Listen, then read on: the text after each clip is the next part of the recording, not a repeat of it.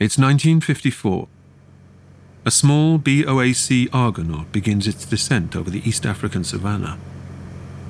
From the porthole windows, you can just about make out the elephants cantering below, and the hippos bathing in the muddy waters that break up the terrain. In the course of her visit, the passenger on board this plane will have a national park named in her honor. But she's not here to take in the sights and sounds of safari. She has come to East Africa to project power, to show her face in this, one of the tens of territories that make up the Commonwealth. But despite the pomp and ceremony that will accompany Queen Elizabeth's arrival, those gathered to greet her on the tarmac know that the times they are a-changing, and power here is slipping from Britain's grasp. The monarch touches down at Entebbe Airport, a place which, years later, will play host to one of the most dramatic scenes of Idi Amin's dictatorship. But right now, in 1954, Idi Amin is miles away from power. Well, in one sense. In another, he's within touching distance of it. He's a soldier, and his regiment will play host to the Queen, Uganda's head of state, during her visit to the British Protectorate. In fact, Amin will even be singled out for commendation for his appearance on parade. In decades to come, as the strongman leader of an independent Uganda, Amin will delight in running rings around the former colonial overlords, because this soldier, perhaps more than anyone else, stands to benefit from the turbulence that is about to shake Uganda to its core. This is part 2 of the Idi Amin story, and this is Real Dictators.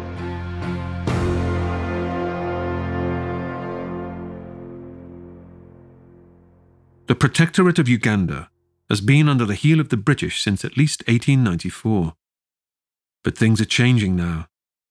Uganda, like neighbouring Kenya, is on the road to self-determination. Nakanyike Musisi is Associate Professor of History at the University of Toronto. She grew up just outside Kampala and was a student there during Idi Amin's rule. Originally given an English-sounding forename as a child, Nakanyike gave it up in favour of her historic family name. My parents were born during the colonial era. My mother was born in 1929 and my father in 1924. My parents, they don't know anything else. The education system, the cuisine, the dress, what their aspirations are. So my parents were not critical of colonialism. So I had no critique of colonialism growing up. My parents, they really wanted to upgrade. And they knew if you worked hard, if you planted coffee and cotton and raised cows and did dairy and all of that, then you become rich. Everything British we liked. We wanted the education, we wanted the goods, we wanted everything. I knew that the colonials came, they took over our countries, they partitioned Africa. I was so proud of being an Anglican. I was so proud of not having gone to the Belgians because we knew that the Belgians cut off people's hands. But then in the university environment, I came to be more critical. And that unsettled me and made me question my Anglicanism and made me question my Anglican name and made me question who I was. And I just decided, no more. I am not this English name. I am Nakanyike. The Suez Crisis of 1956 is a rude awakening for the mother country. Britain is forced to rethink its role in the world. It is certainly not a superpower. Its international clout pales in comparison to the vast military might of the United States and the Soviet Union. The colossal debt built up during World War II has made Britain's colonies economically unsustainable. In the United Nations and elsewhere, there is a new mood music and a new concept: decolonization. On February 3, 1960, British Prime Minister Harold Macmillan, on a visit to Cape Town, makes a landmark speech. He announces that independence will be awarded to all Britain's African possessions. The wind of change is blowing through this continent. And whether we like it or not, this growth of national consciousness is a political fact. And we must all accept it as a fact. And our national policies must take account of it. The cry resounds in Swahili across East Africa and beyond. Uhuru, freedom. It's even felt in Hollywood. A producer named Gene Roddenberry is planning a new science fiction show, Star Trek, about a spaceship bringing liberty to far-flung planets. The ship's communications officer will be one of American television's first significant black female characters. Her name? Lieutenant Uhura. In Uganda, democratic elections are set for March 1961. Full self-governance will commence the following year. This will set the stage perfectly for Idi Amin's ultimate assault on power. But right now, to him, Ugandan independence seems like a setback. Amin's success thus far has come entirely under British patronage and within the structure of the colonial armed forces. It is not just the country. The army, too, will be handed back. The 4th Battalion King's African Rifles will become the Uganda Rifles. The complicated ethnic makeup of the military will have long-term implications for this fledgling nation. Professor Derek Peterson. Both in Kenya and Uganda, the British viewed Northerners as a kind of more masculine, more warlike, more simple category of person who could be recruited, therefore, into the colonial military.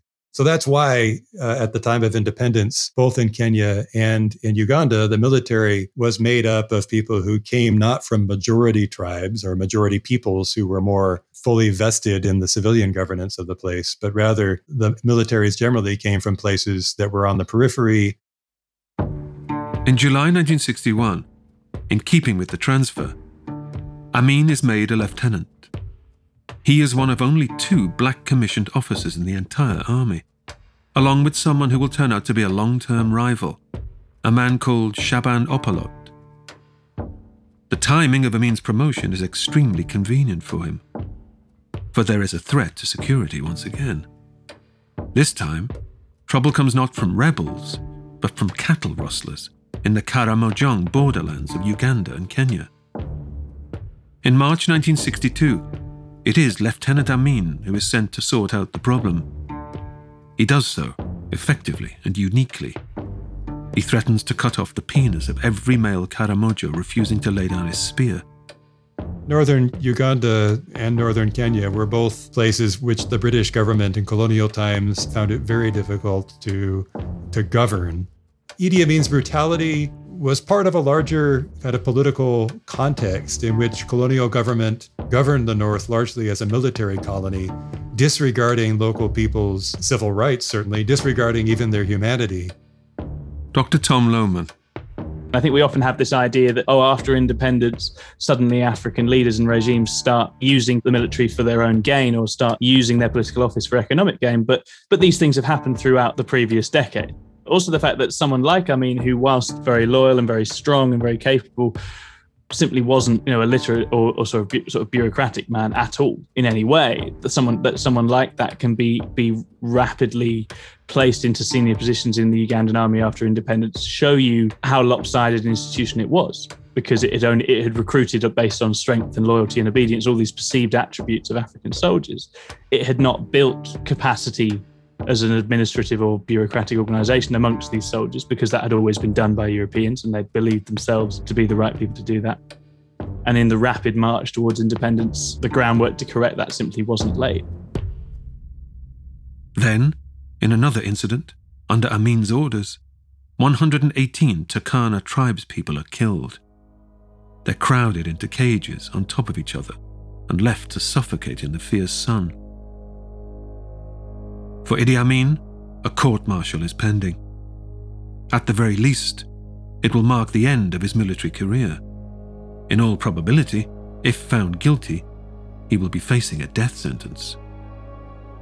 But bringing one of Uganda's new black military stars to book for such a crime, the optics are bad. Amin is fortunate that the incident gets swept under the carpet amid the greater upheaval that is about to occur. There was an investigation conducted shortly before Ugandan independence into what had happened there, but it was never the subject of any disciplinary proceedings. The Kenya government was smarting over the bad press it had received during the Mau Mau War and didn't want to reintroduce another story of colonial violence into public life. The Uganda army was disinterested in damaging the reputation of one of its most senior African commissioned officers. So Idi Amin was not held responsible for what happened there in Turkana. It was plainly a very bloody and inhumane instance in a career that was full of bloody inhumanity. Professor Alicia Decker. Throughout his years in the King's African Rifles, Amin was never really reprimanded for the violence that he committed. In fact, he was celebrated and promoted on numerous occasions. The Ugandan governor at the time said we need to court-martial Amin because of the violence that he's engaged in. Governor Coots actually said, okay, you're making a choice not to reprimand him, but in the end, this is something that's going to cost you, or something like it's going to come back and bite you in the butt. And those famous words certainly echoed true. The official legend is that Amin's uncompromising style makes him popular with the men. Popular also to the man who has just been elected as Uganda's new Prime Minister, ready to take over when the British up sticks, a man called Apollo Milton Obote. Obote is a young man too, still in his 30s, educated, an intellectual, sharp-suited. He has built a reputation as a persuasive anti-colonial orator. As the founder of the Uganda People's Congress, the UPC, he has been a long-time champion of liberation and independence. He's also a fellow Northerner, though not from Amin's tribe, the Kakwa. Milton Obote is from the Langi people. The relationship between these two Northerners will shape decades of Ugandan history. When they eventually fall out, the effects will ripple out far across the savannah.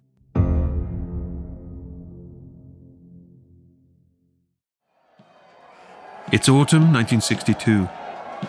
At the governor's house in the old capital, Entebbe, the Duke and Duchess of Kent arrive for the final display of imperial pomp. It's a good-humoured reception. The mood is celebratory. In the new Africa, one more independent country, the state of Uganda. At Entebbe Airport, Prime Minister Milton Obote and His Highness the Kabaka wait to greet the Britannia, which brings the Duke of Kent to represent the Queen at the independence celebration. At midnight, on October the 9th, 1962, in a ceremony at the Kabaka Stadium, the Union Jack is formally lowered. Uganda and its 7 million people are now free. Dr. Mark Leopold. I don't think there was very much choice. I think the British, certainly in Africa, had not really prepared for decolonization. The fact that many of the officers in the army resigned and left the KAR rather than get involved in a transition to independence, they quite clearly had never thought about it. The idea that Africans might rule themselves had not really occurred to certainly the military side of the operation. And then suddenly they're faced with a depleted Britain dependent on US aid, and the Americans effectively telling Britain to give up the empire. It was, in a sense, hurried and unprepared for. And in another sense, it was far too late and should have been done long before. It certainly would be difficult to justify saying Britain should have kept its African empire longer in order to educate the natives into how to run their country, which was the position taken by some of the British colonial officers at the time. But it's certainly true that it was a rushed and messy affair, probably because the people who were doing it didn't want to do it and had been forced into it. The army is now under Ugandan control.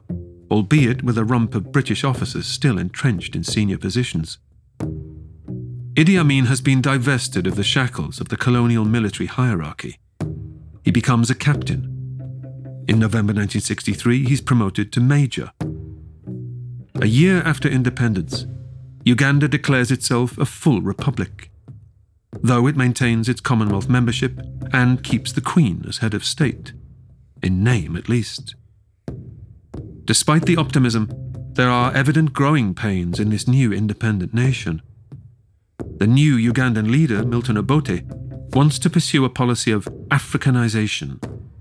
This means repatriating government into Ugandan hands. But it's not running entirely smoothly. Professor Mariam Mufti. The gravity of how uneven economic and political development had been in the Ugandan British colony hits home only after the British depart. And the British justified that to themselves by saying, hey, African nationalism is on the rise and we are giving Africa back to the Africans and we're doing them a good turn, so to speak, and let them fend for themselves now. They think they can rule themselves better than we ever did, so let them have it. Obote has only just taken office, but already his position is precarious. It's no surprise that his government is finding independence a challenge. In the absence of the imposed order of colonialism, there is no external force to hold this artificial construct, the Republic of Uganda, together. Take the West Nile, the region from whence Amin hails. It was only added to colonial Uganda in 1912. It had formerly been part of the Belgian Congo, then the Sudan. The frontiers of the Ugandan protectorate were not finalized until 1926. The country, in its present shape, has been around for barely 30 years, a mere blip. Of course, the Ugandan people have a shared historical experience, but viewing the peoples of East Africa through a narrow colonial lens is to ignore thousands of years of their story. Before the British arrived, the land we call Uganda was a patchwork quilt of independent kingdoms, as well as independent tribal areas. There have been fierce rivalries, sometimes armed conflicts, between Buganda and Bunyoro, between the West Nile tribes on one side and the Langi and Acholi on the other. A few mere decades of British rule were never going to put a stop to that. This new arrangement, Uganda? It feels, as one commentator puts it, more like an arranged marriage than a genuine love match. Obote's power relies on his ability to balance out different tribal interests. Uganda is now being run according to a federal system. This means regional voices and political groupings are very significant. The problem in Uganda, like in many other ex-colonies, is that 70% of the population is occupied in the rural sector. However, they generate only 20% of the growth. Well, that's just problematic. It's problematic, well, because how do you generate the kind of economic growth that is required for a ex-colony to thrive once the colonial master has removed all of its patronage and removed the defensive capacity of the colony? What you've left behind are simmering ethnic identities, people who dislike each other tremendously, and an economic sector that has been ravaged. Obote has barely gotten his feet under the desk, but already there are grumblings, as there are elsewhere within the former East African colonies, not least in military circles. We're generally agreed that the colonial project itself brings all kinds of problems and creates all kinds of challenges and has a real negative side. At the same time, the speed with which colonialism ends, the process of decolonization, is rapid. Uganda has only been a protectorate for some decades. I think abandonment is actually a very useful term to have in mind here, because there is an extent to which this is abandonment. This is Britain giving up on a project that it had just started in many ways for some of these countries.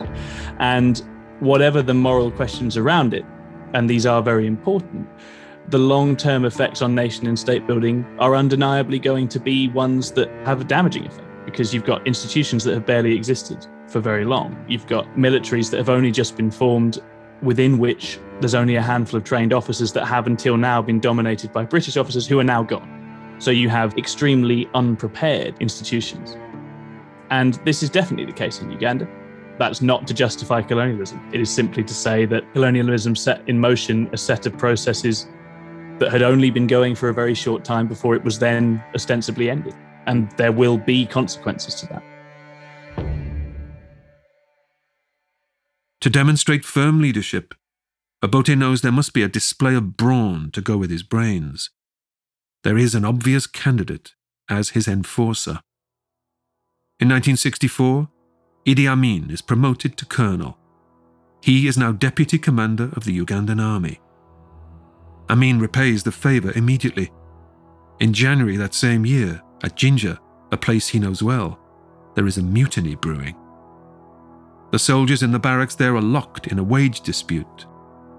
They are frustrated too at the pace of transition to African leadership. British troops are on standby in Nairobi, prepared to come to Obote's aid. There is also a company of Royal Marine Commandos waiting on an aircraft carrier in the Indian Ocean, just in case. Calling on aid from the old colonial master would be a humiliation. But it could be necessary, given the circumstances. This is make or break for Obote. For their part, the rebels are even holding the Minister of the Interior, Felix Onama, hostage. They force-feed him cornmeal, their standard ration, to make a point. They then steal his chauffeur-driven Mercedes and drive it drunkenly around the parade ground. This is the first real test for independent Uganda. The way it's portrayed today, when Amin steps in, the mutiny does not last long. He persuades the men to return to their billets peacefully. The soldiers' pay demands are met. He even requisitions for them a new set of sprung mattresses, rather than the old boards they were forced to sleep on. Amin, it is said, is a man to whom they are happy to pledge their loyalty. Official records will show that it was not as straightforward as that, and that British troops were summoned anyway. Perception is everything. There were 450 British soldiers who quelled the rebellion, not Idi Amin. Absolutely. Now, Idi Amin was part of these regiments, and he supposedly proved himself to be indispensable to quelling the rebellion. I'm not sure precisely what he did or what his role was, but at the end of the mutiny, what ends up happening is a purging, and the government responds 2 days later by dismissing several hundred soldiers from the army, several of whom were subsequently detained. In July 1967, based on what Idi Amin had done, Milton Obote then creates a military police force under Idi Amin, and Amin then becomes Obote's right-hand man. And so Idi Amin remained untouched. You see, so it's not just that he's being rewarded for his violent acts, it's also that his superiors don't know how to, get rid of him or to even tame him because, he's the only one who's managed to get to this point. Idi Amin is the iron fist inside Obote's velvet glove. They're a good combination, an adept, if odd, couple. He's relatable, but at the same time, he's not educated. He doesn't walk the walk of the political and economic elites. Really, what helps Idi Amin succeed is this kind of, it's been referred to in the literature as a peasant cunning. So he's not intelligent, he's not educated, he's not from the elites, but he is shrewd. And that shrewdness, I think, is coming from having a sense of how to interact and manage with people the common people. And certainly does help him succeed. It helps him attract followers. It helps him build a base. After starting out as a humble cook, Idi Amin, a tribesman from the remote northwest, already wields extraordinary power. It has been a phenomenal ascent for someone from a background such as his. But this is only the beginning. Right now, this partnership with Milton Obote serves Idi Amin's interests. But who's to say how long the arrangement will bear fruit? Obote had better watch his back. At the same time as navigating the tricky political terrain in the new independent country, Prime Minister Obote needs to keep the Bagandan royal family on side. Buganda, if you remember, was the ancient kingdom around which the British formed Uganda. The Bagandan monarchs, the Kabakas, still carry considerable influence in the country's affairs. The current Kabaka, to give him his full name, is Sir Edward Frederick William David Walugembe Mutebi Luangula Mutesa II. Mutesa II for short, or King Freddy, as the British call him. Mutesa II is an erudite fellow, a graduate of Magdalen College, Cambridge. He's an honorary captain in the Grenadier Guards, as well as the grand and official channeller of the power of the sun, the Queen Termite, and father of all twins. Quite the array of titles and stylings. It was with the cooperation of Mutesa II's father that the British were able to establish the Protectorate in the first place. In return, the British granted Buganda certain privileges. But with the arrival of Ugandan independence, this old favouritism no longer applies. The impact of British colonial rule is to draw these very different, very diverse linguistic and ethnic communities together more tightly than ever before. It's not that connections didn't exist between them. I think we always want to be careful. We don't want to treat these groups as too static. But what the British colonial project does is it draws new borders and boundaries around these groups of people, and it implants new kinds of institutions onto them and draws them into these institutions. In the Ugandan case, it's the big, powerful, stratified kingdoms of the south, who are overwhelmingly the people that the British colonial project collaborates with. The Baganda are almost benefiting in some ways from the establishment of Uganda. It's named after their kingdom. They end up in this very dominant position, this big, powerful southern kingdom. And therein lies Obote's problem. The Kabaka conducts himself as if he were king of Uganda as a whole. He's not slow to speak his mind. In 1953, King Freddy was even exiled by the British for a couple of years, after pushing for greater Bagandan autonomy. For a small, fey fellow, he's rather self-important. At Queen Elizabeth II's coronation at Westminster Abbey, he caused a royal stink at being placed behind the Queen of Tonga and the Sultan of Zanzibar in the regal pecking order, though he's made up for it since. At the Ugandan independence ceremony in October 1962, it was Mutesa II who played the grand host to the British dignitaries, as if he were the father of the new free nation. Such behaviour was always going to put the Kabaka on a collision course with Milton Obote. Obote, like his enforcer Idi Amin, is a northerner. He is a member of the Langi ethnic group. His party, the Uganda People's Congress, the UPC, draws its support from the north. It goes against Obote's very soul to cozy up to the Kabaka. He's built his reputation on not being part of the sanctified southern elites. He detests them, but he must bite his lip. But there is a fundamental truth. No one can rule Uganda without the Kabaka in their pocket. As the old saying goes, better inside the tent than without. Obote's UPC has only secured power by way of a marriage of convenience, a coalition with the Kabaka Yeka party, the king-only party. In the first free general election, Obote's political rivals, the Democratic Party, actually scored more seats than the UPC. But the Democratic Party refused to play the game of Bagandan exceptionalism. Plus, they're Catholic. The Bagandans are Protestant.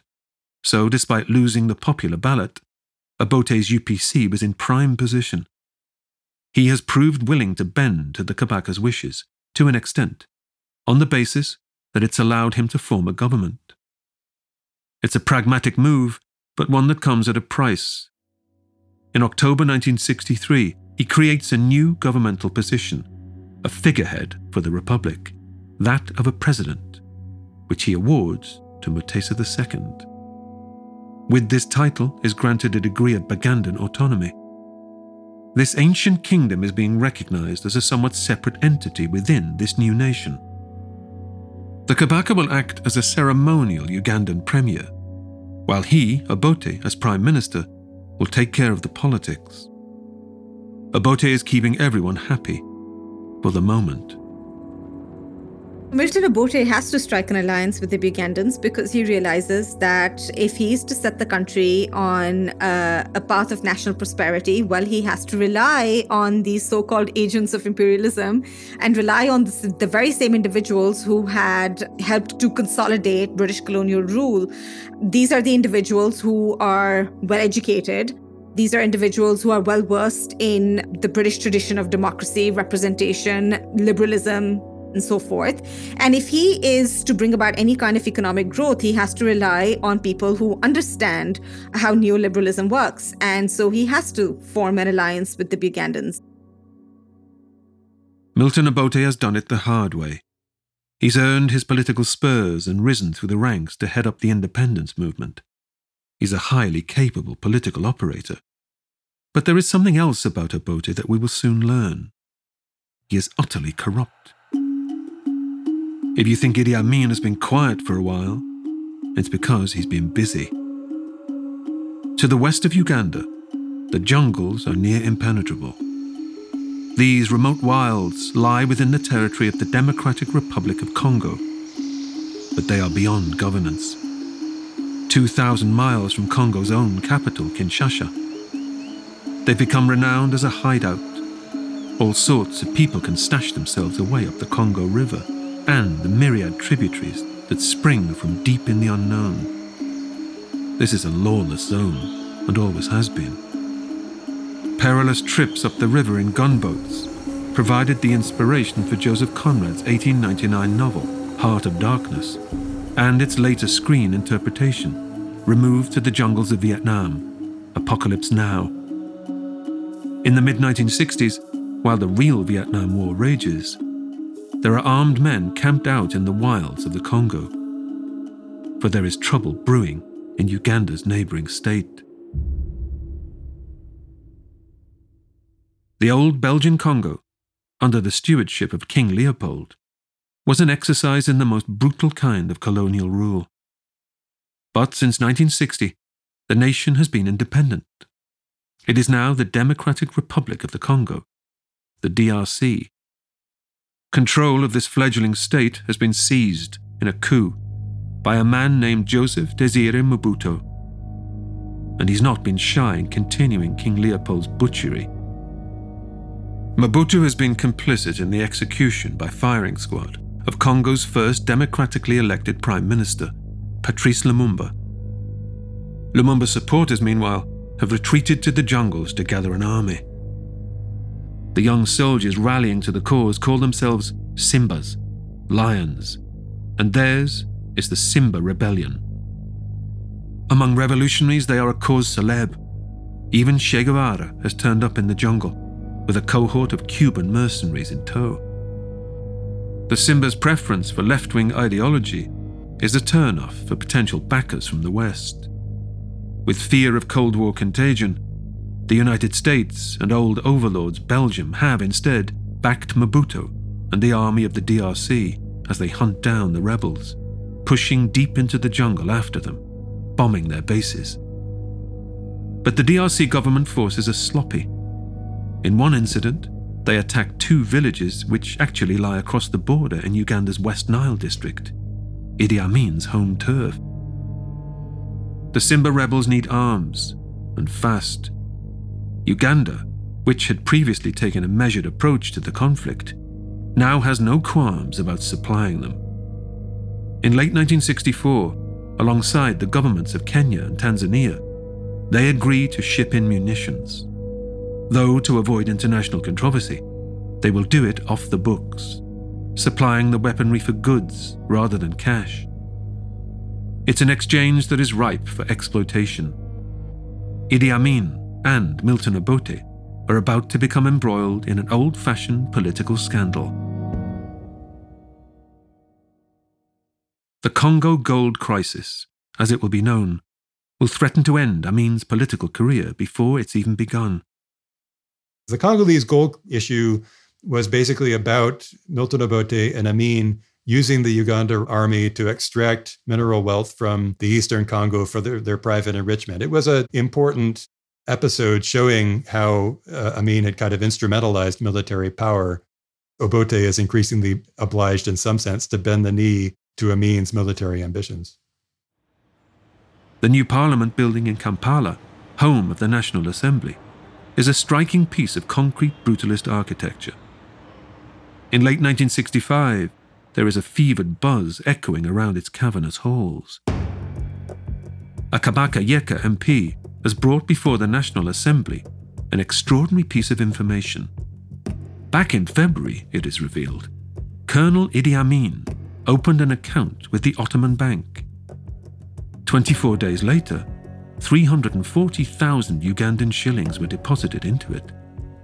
More than a man of his rank can earn in a decade. This detail has been uncovered by the Kenyan authorities.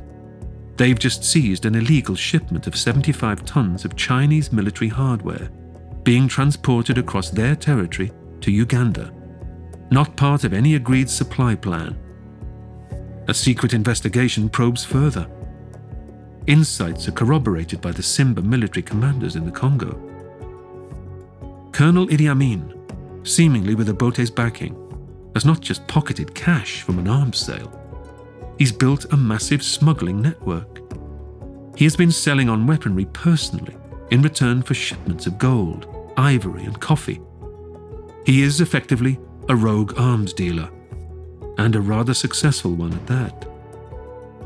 The president, Mutesa II, King Freddy, demands an official inquiry.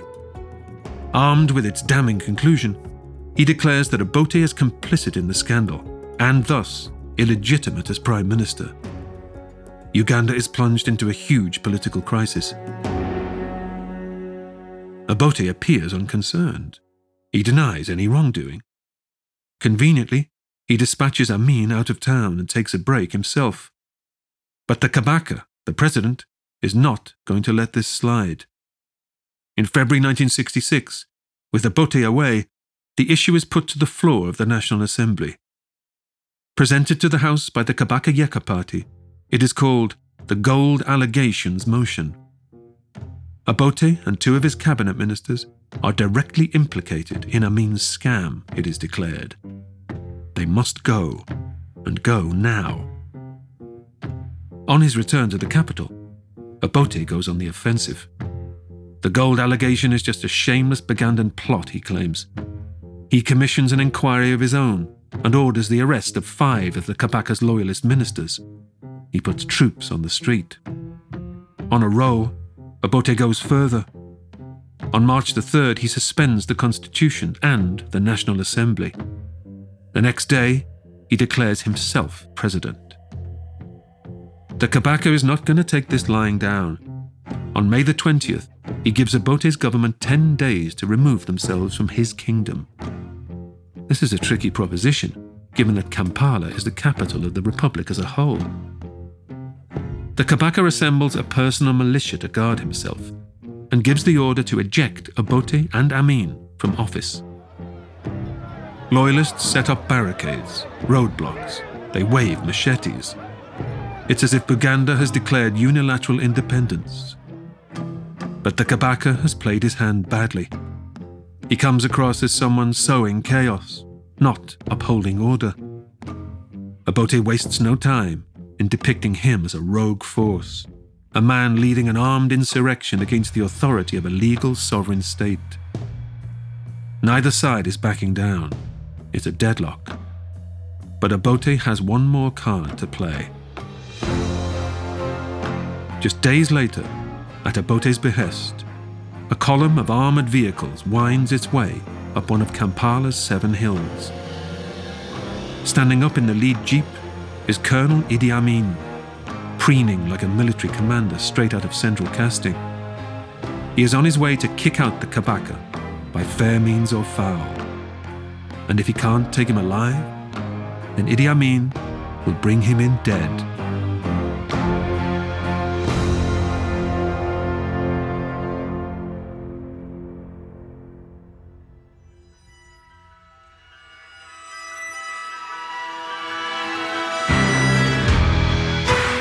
In the next episode of Real Dictators, Amin wages war on Buganda's king as the Obote administration firms up its grip on power. But all is not well. After Obote survives an assassination attempt by mere inches, rumors will swirl as to the identity of the perpetrator. The two old allies will become nemesis, as Idi Amin shapes up as Obote's main rival and prepares to make his own grab for power.